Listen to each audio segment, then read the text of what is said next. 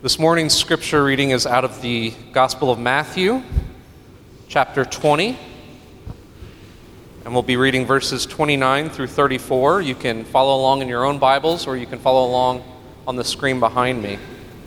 Again, this is Matthew chapter 20, verses 29 through 34. This is the word of the Lord. And as they went out of Jericho, a great crowd followed him. And behold, there were two blind men sitting by the roadside. And when they had heard that Jesus was passing by, they cried out, "Lord, have mercy on us, Son of David." The crowd rebuked them, telling them to be silent. But they cried out all the more, "Lord, have mercy on us, Son of David." And stopping, Jesus called them and said, What do you want me to do for you?" They said to him, "Lord, let our eyes be opened." And Jesus, in pity, touched their eyes, and immediately they recovered their sight and followed him. This has been the word of the Lord. You may be seated. My name is John Glendenning. I'm one of the elders here. During this Advent season, we've been going through different names of Jesus that he was called during his earthly ministry. Last week, Emmanuel was the topic Randy covered for us. And if you were expecting him to go to the next topic, which is the Son of David, well, too bad for you. I'm here. But Jesus is called the Son of David on several occasions during his ministry. Now, I'll be honest with you, when this topic first came up, I scratched my head a little bit. Of course, I knew it had been used, but what did it mean? And what was the purpose? What was the point of that? And so in this reading in Matthew, there is one example. Jesus is walking along, and these blind men hear about this Jesus, and they hear that he's coming past, and they start, and it says in here that they shouted, and Christian read it, that, "Lord, Son of David, have mercy on us." But really, what they said was, "Lord, Son of David, have mercy on us." And then the crowds told him to quiet down, keep quiet, don't speak so loud. So they shouted all the more, "Lord, Son of David, have mercy on us." And Jesus stopped and had mercy on them. But what's the point of the word Son of David? Well, the first thing is there's several different sons of David. First, David himself, by the way, just for a little review of biblical history, David was the second king of Israel. And he led Israel into their glory years. He consolidated the kingdom, and he reigned over them, and he was really the most magnificent king that Israel had. And this occurred somewhere around 800 BC. And David was king for about 40 years, and he lived, and he was just renowned. He was like the George Washington of Israel, if you will. He was the one everyone went back to, and he was just the one that they had faith in, that he was the one that would redeem and lead Israel. Now, David had several sons. One of them was Solomon, who was the next king in line. And Solomon was a good guy, and he led Israel for 40 years as well. And he was renowned as the smartest guy in the world. And he did a good job until the end of his life, when he didn't do a good job. But that was his son. Absalom was another son who, oh, by the way, decided he would take the kingdom from Solomon. Nathan, Adonijah, and so on. He had sons. The word Son of David could also be described as a grandson. Matthew and Luke have the genealogy of the Lord Jesus Christ. Genealogy, we don't do it so much. It doesn't really matter to you that my father was Highlands, and his father before him was John Torrens. And I don't have a clue who was before him, but I'm sure there was someone. But in the time of Israel, they would want to know, where did this person come from? What tribe? Paul himself says, trying to describe how important a person he is, he says that he was a Hebrew of Hebrews of the tribe of Benjamin. He knew exactly where he had come from. And Matthew and Luke record this genealogy of Jesus, which lists a record of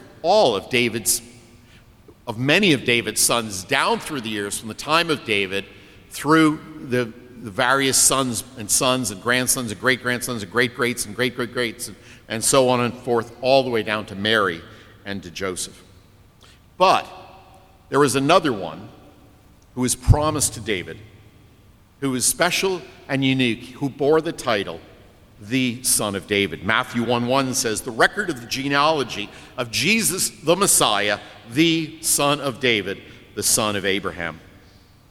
And what happened was that David, during a period of his life, had grown the kingdom to a certain place where he had created a nice place for himself, built a nice house.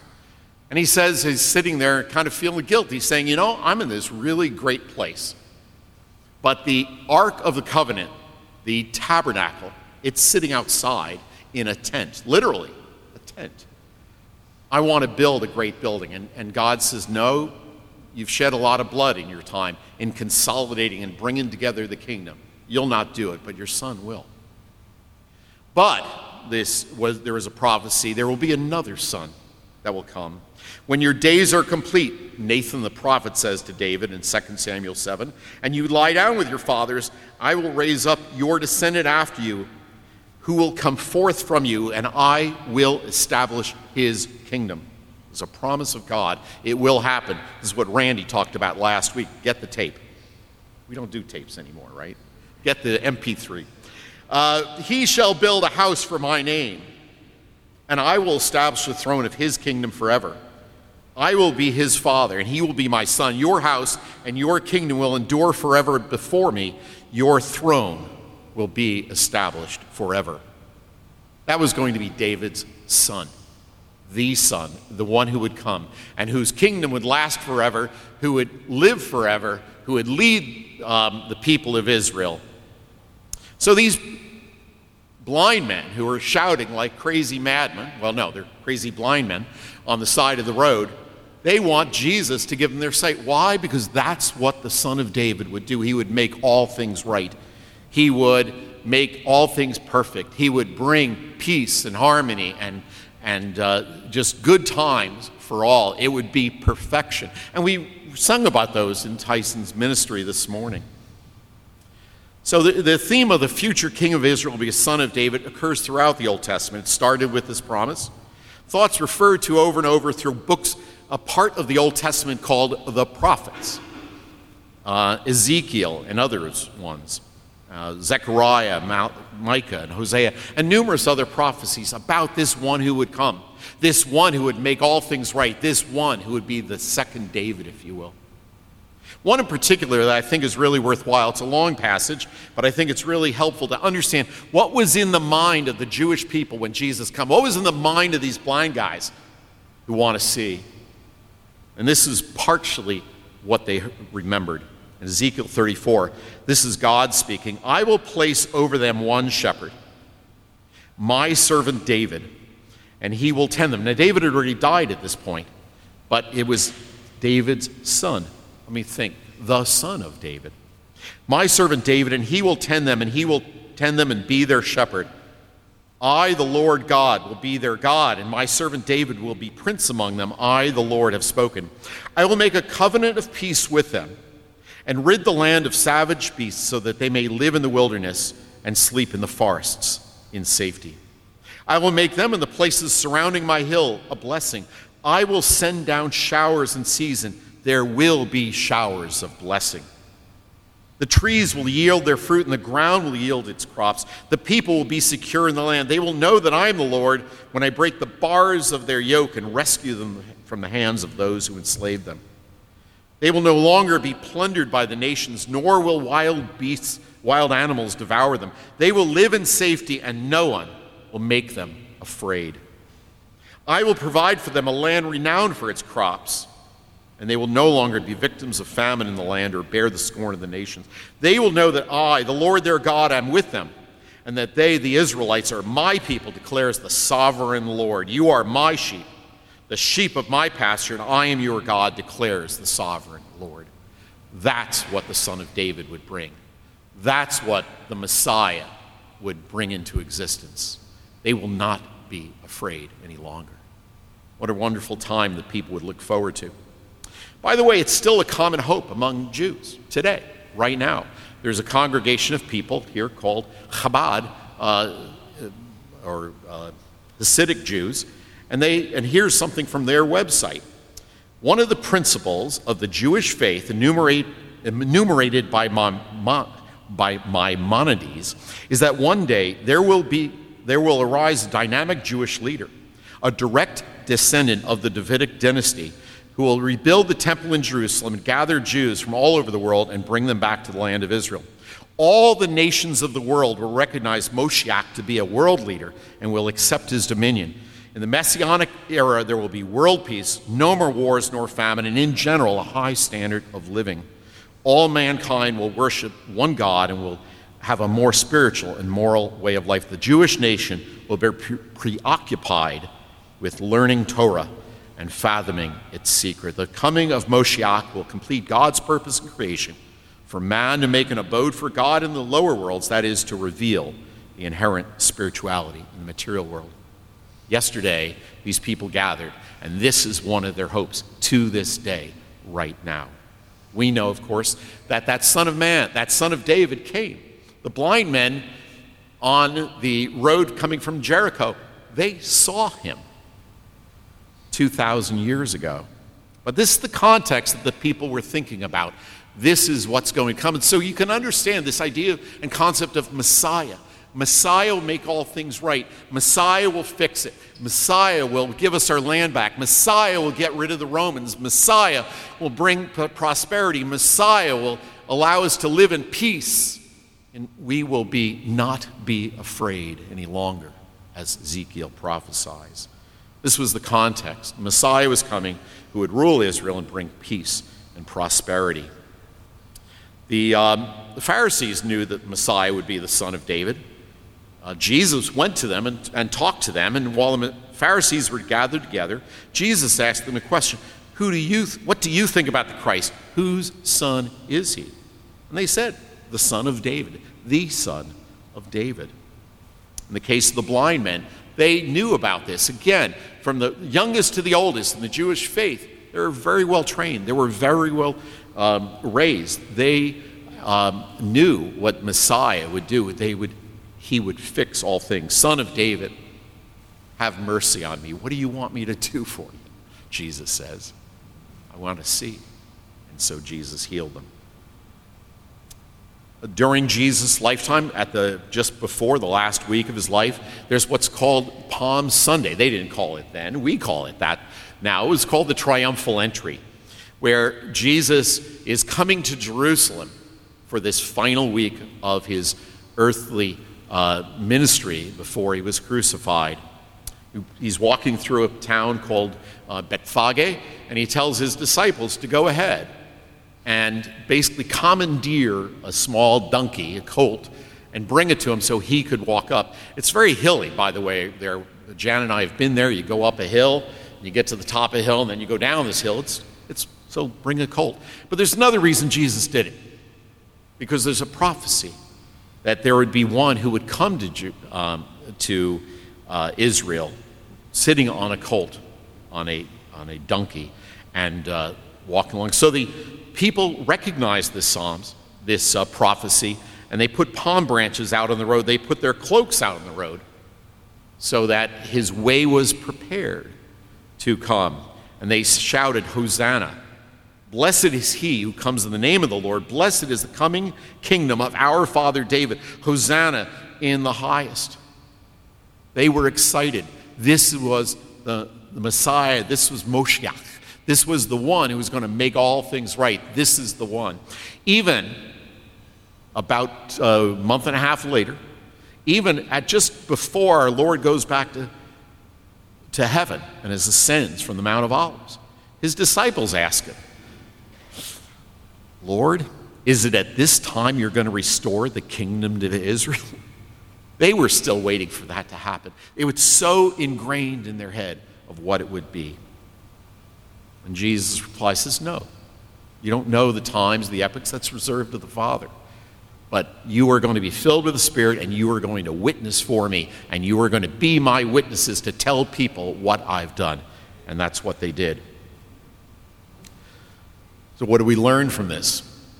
I thought that Jesus, the son of David, would create a kingdom. Well, there's this concept in Scripture where God provides previews of coming attractions. That the reality is so great and so magnificent and so huge, but it's not quite there. But he gives a picture, and that's what the picture of Jesus' time on earth was like. That he would heal these people, that he would speak God's truth, that within his circle there was safety and there was security, but it wasn't for the world yet. In the disciples' prayer, the Lord's Prayer, we're told to ask that God's kingdom would come, that his will would be done. Your kingdom come, your will be done, we're told. And yet, it's not. It's not here.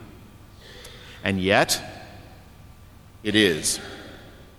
Right now, the kingdom of God does exist. It's made up by those that recognize and submit to his reality. The kingdom of God is the rule of an eternal, sovereign God over all the universe. The kingdom of God is a spiritual rule over the hearts and lives of those who willingly submit to God's authority. For us who are believers, the kingdom of God is real and it's here now, but not yet visible. This is one of the problems we as humans have, you see. We can't see it with our eyes.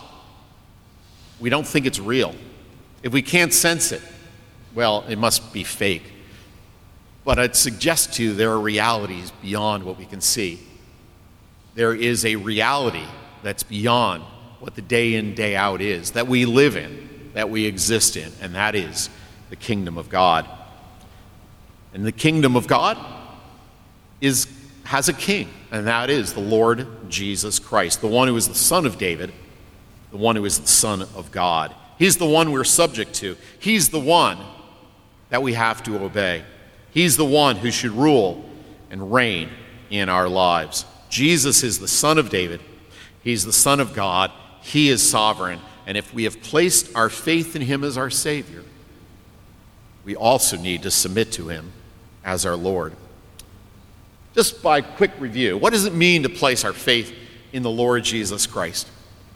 Well, I'd suggest this, that the first thing comes from understanding who God is. God is pure and perfect and absolutely holy. We don't understand that concept because we're used to 99.4% pure. We're used to like almost good but not quite there, or good enough. Cub Scout basketball games, right? Close enough. Good enough for government work. Sorry if there's any government workers here. But close enough and good enough. But God is not like that. He is holy and pure and perfect. He doesn't grade on a scale. And you know, honestly, and I've said this before, but forgive me for repeating myself. I'm an old man. I get to do that. We want God to be that way.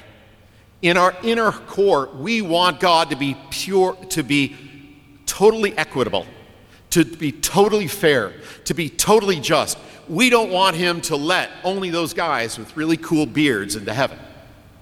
And everyone else, well, you got to be judged. No, everyone is going to be judged. And the scale is absolute purity and perfection. And if you're honest with yourself, you're just like me, where we fail in many ways. Often we don't do the things we should, and we do the things we ought not to.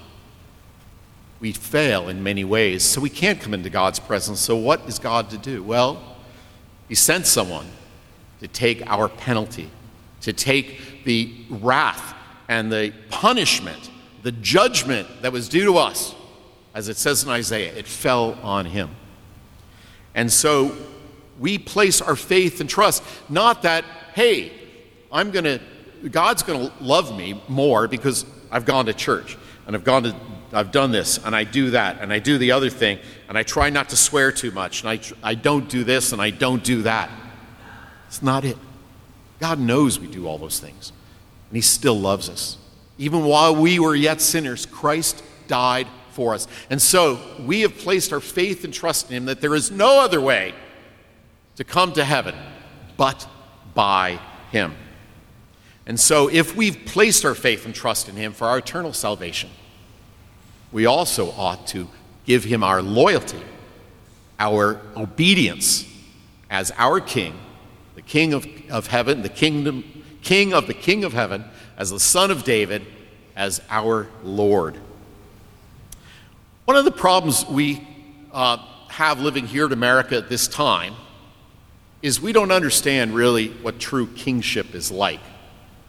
It used to be that you'd live 300-400 years ago, you'd live in an area and this guy would be the king.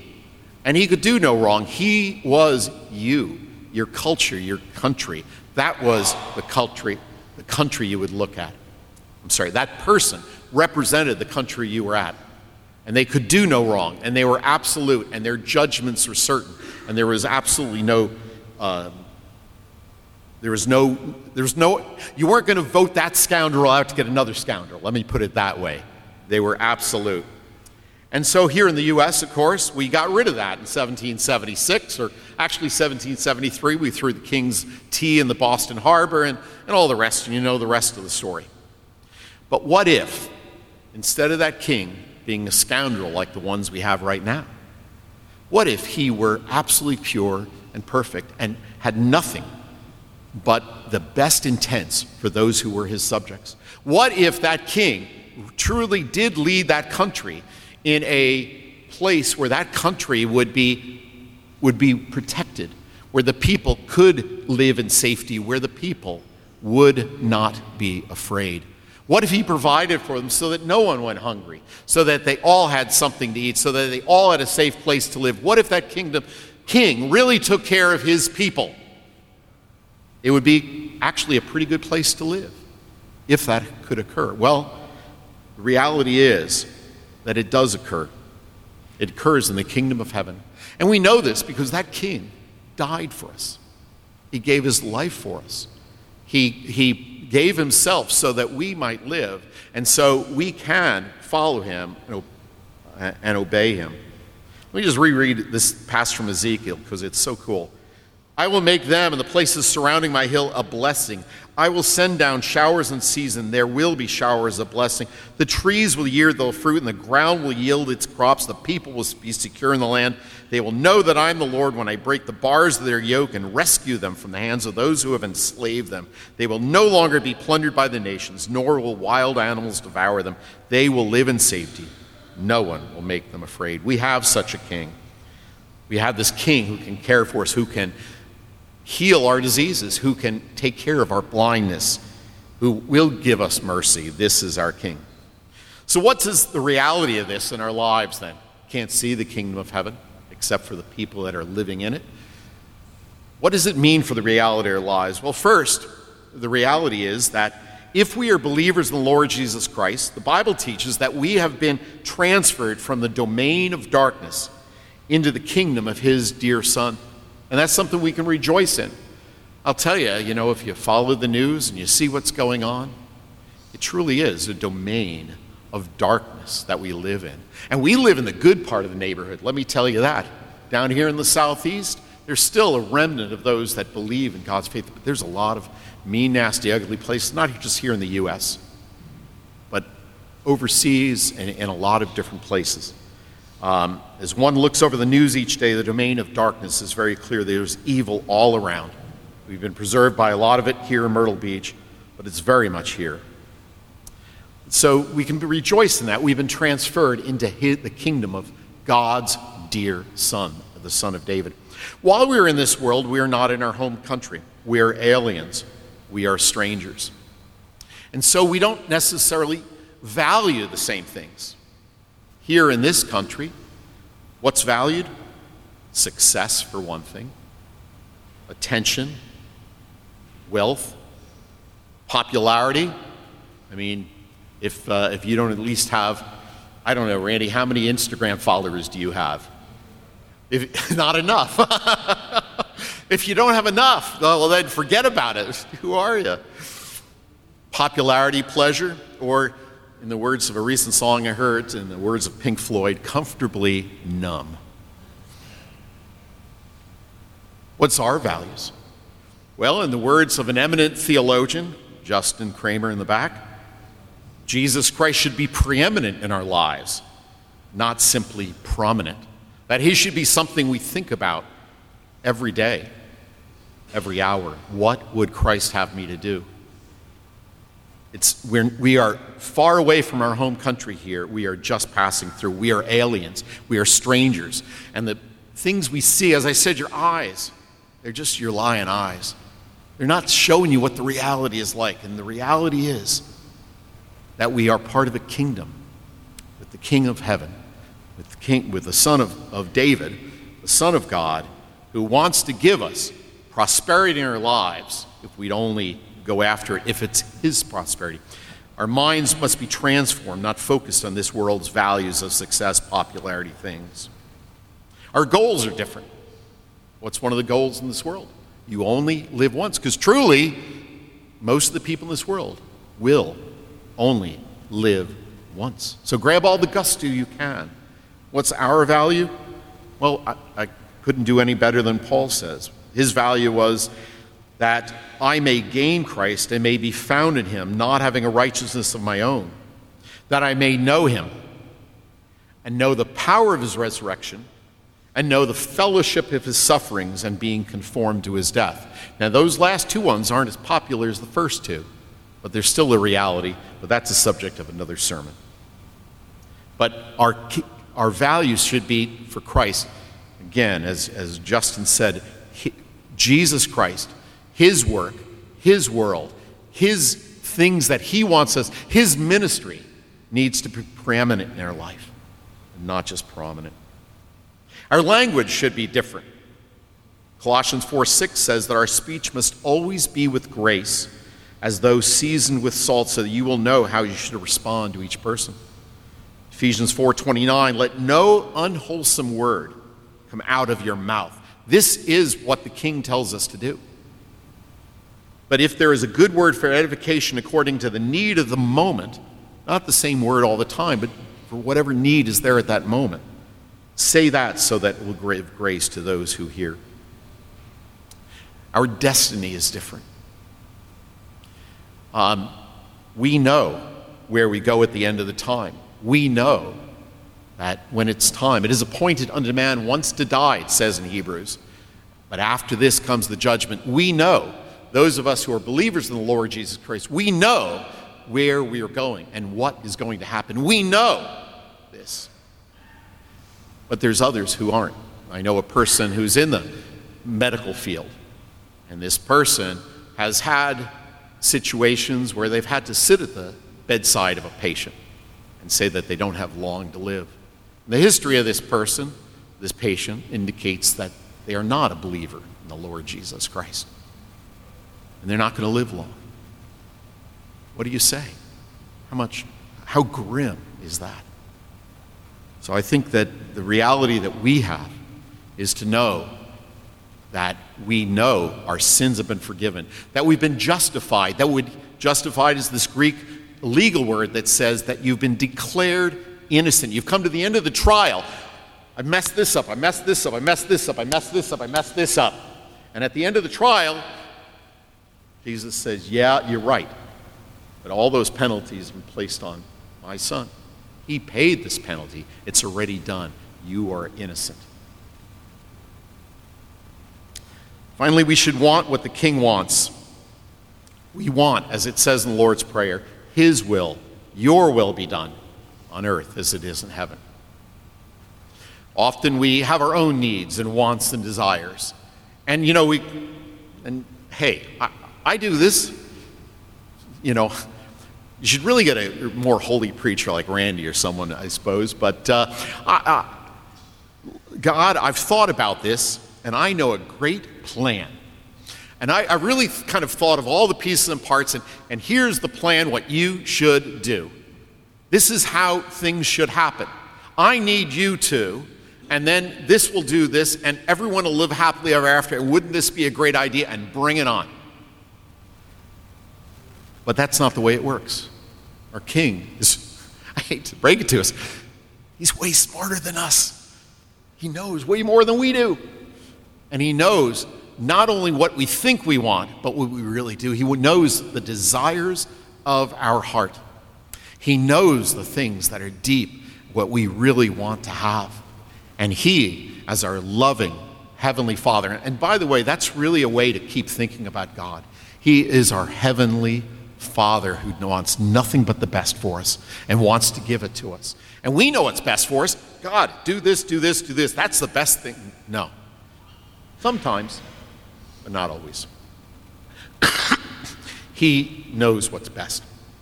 And so we need to trust in him and pray that his will would be done. So finally, with all the focus on the baby in the manger at this time, I'd suggest to you take a small moment to think about the King of Kings, the Son of David, the Lord of Lords, the one who is supreme. He should be preeminent in our lives. He should be the thing that regulates what we do and how we think and how we talk. Are there bad circumstances? Absolutely. Let God know. We can pray anything to God. He's our Father. We can come into his presence and bang on the door and interrupt him and say, this is a problem. It needs to get fixed. And then trust on him to fix it. We should desire his will to be done, and we should seek to serve and obey him, our King, in all that we say and do. That's my King. Let's just close in prayer. Our Father, we thank you for the Lord Jesus Christ,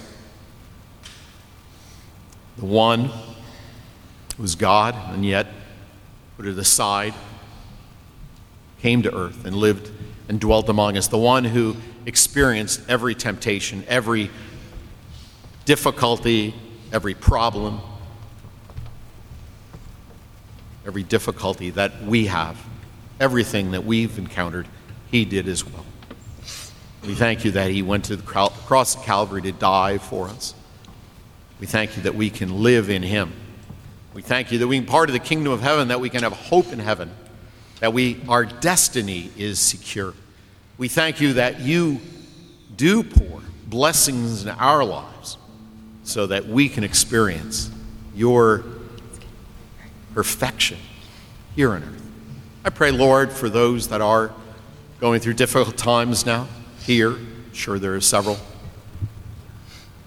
I pray, Lord, that you, our Heavenly Father, our King, that you would have mercy on them and provide a special touch of healing to them this day.